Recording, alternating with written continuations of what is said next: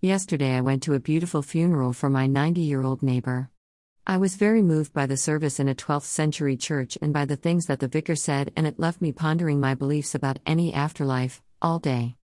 I believe that we will see our loved ones again when we die, in some form of heaven. I will not know for sure if that is true until I myself die, but I cannot accept that once we pass away, there is a black hole of nothingness for an eternity. I cannot explain how it will work, but my parents' souls, rather than their physical bodies, are looking over me, every day. I take comfort from the appearance of robins, butterflies and rainbows, taking them all as natural signs of their presence. If I am wrong, then who does it hurt if it brings me comfort as I grieve? I also expect to be reunited with all of our beloved pets when I die, as how can it be a true heaven, if all of our precious dogs and cats are not there waiting to greet us again? The vicar yesterday moved me by reading a poem called The Ship that I had never heard before, and given that our neighbor was a sailor until into his 80s, it was particularly appropriate.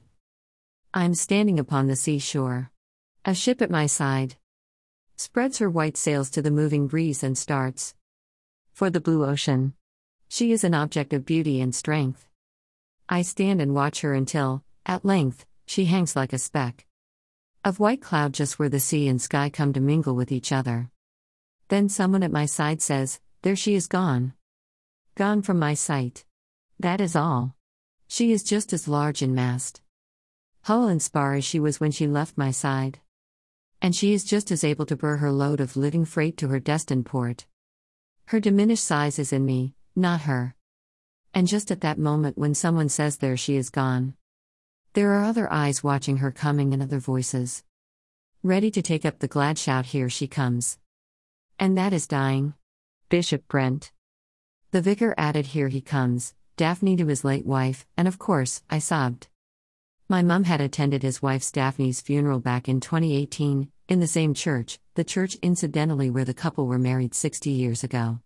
It gave me comfort and strength to know that Mum had sat in those same pews and probably also shed some tears, 4 years ago.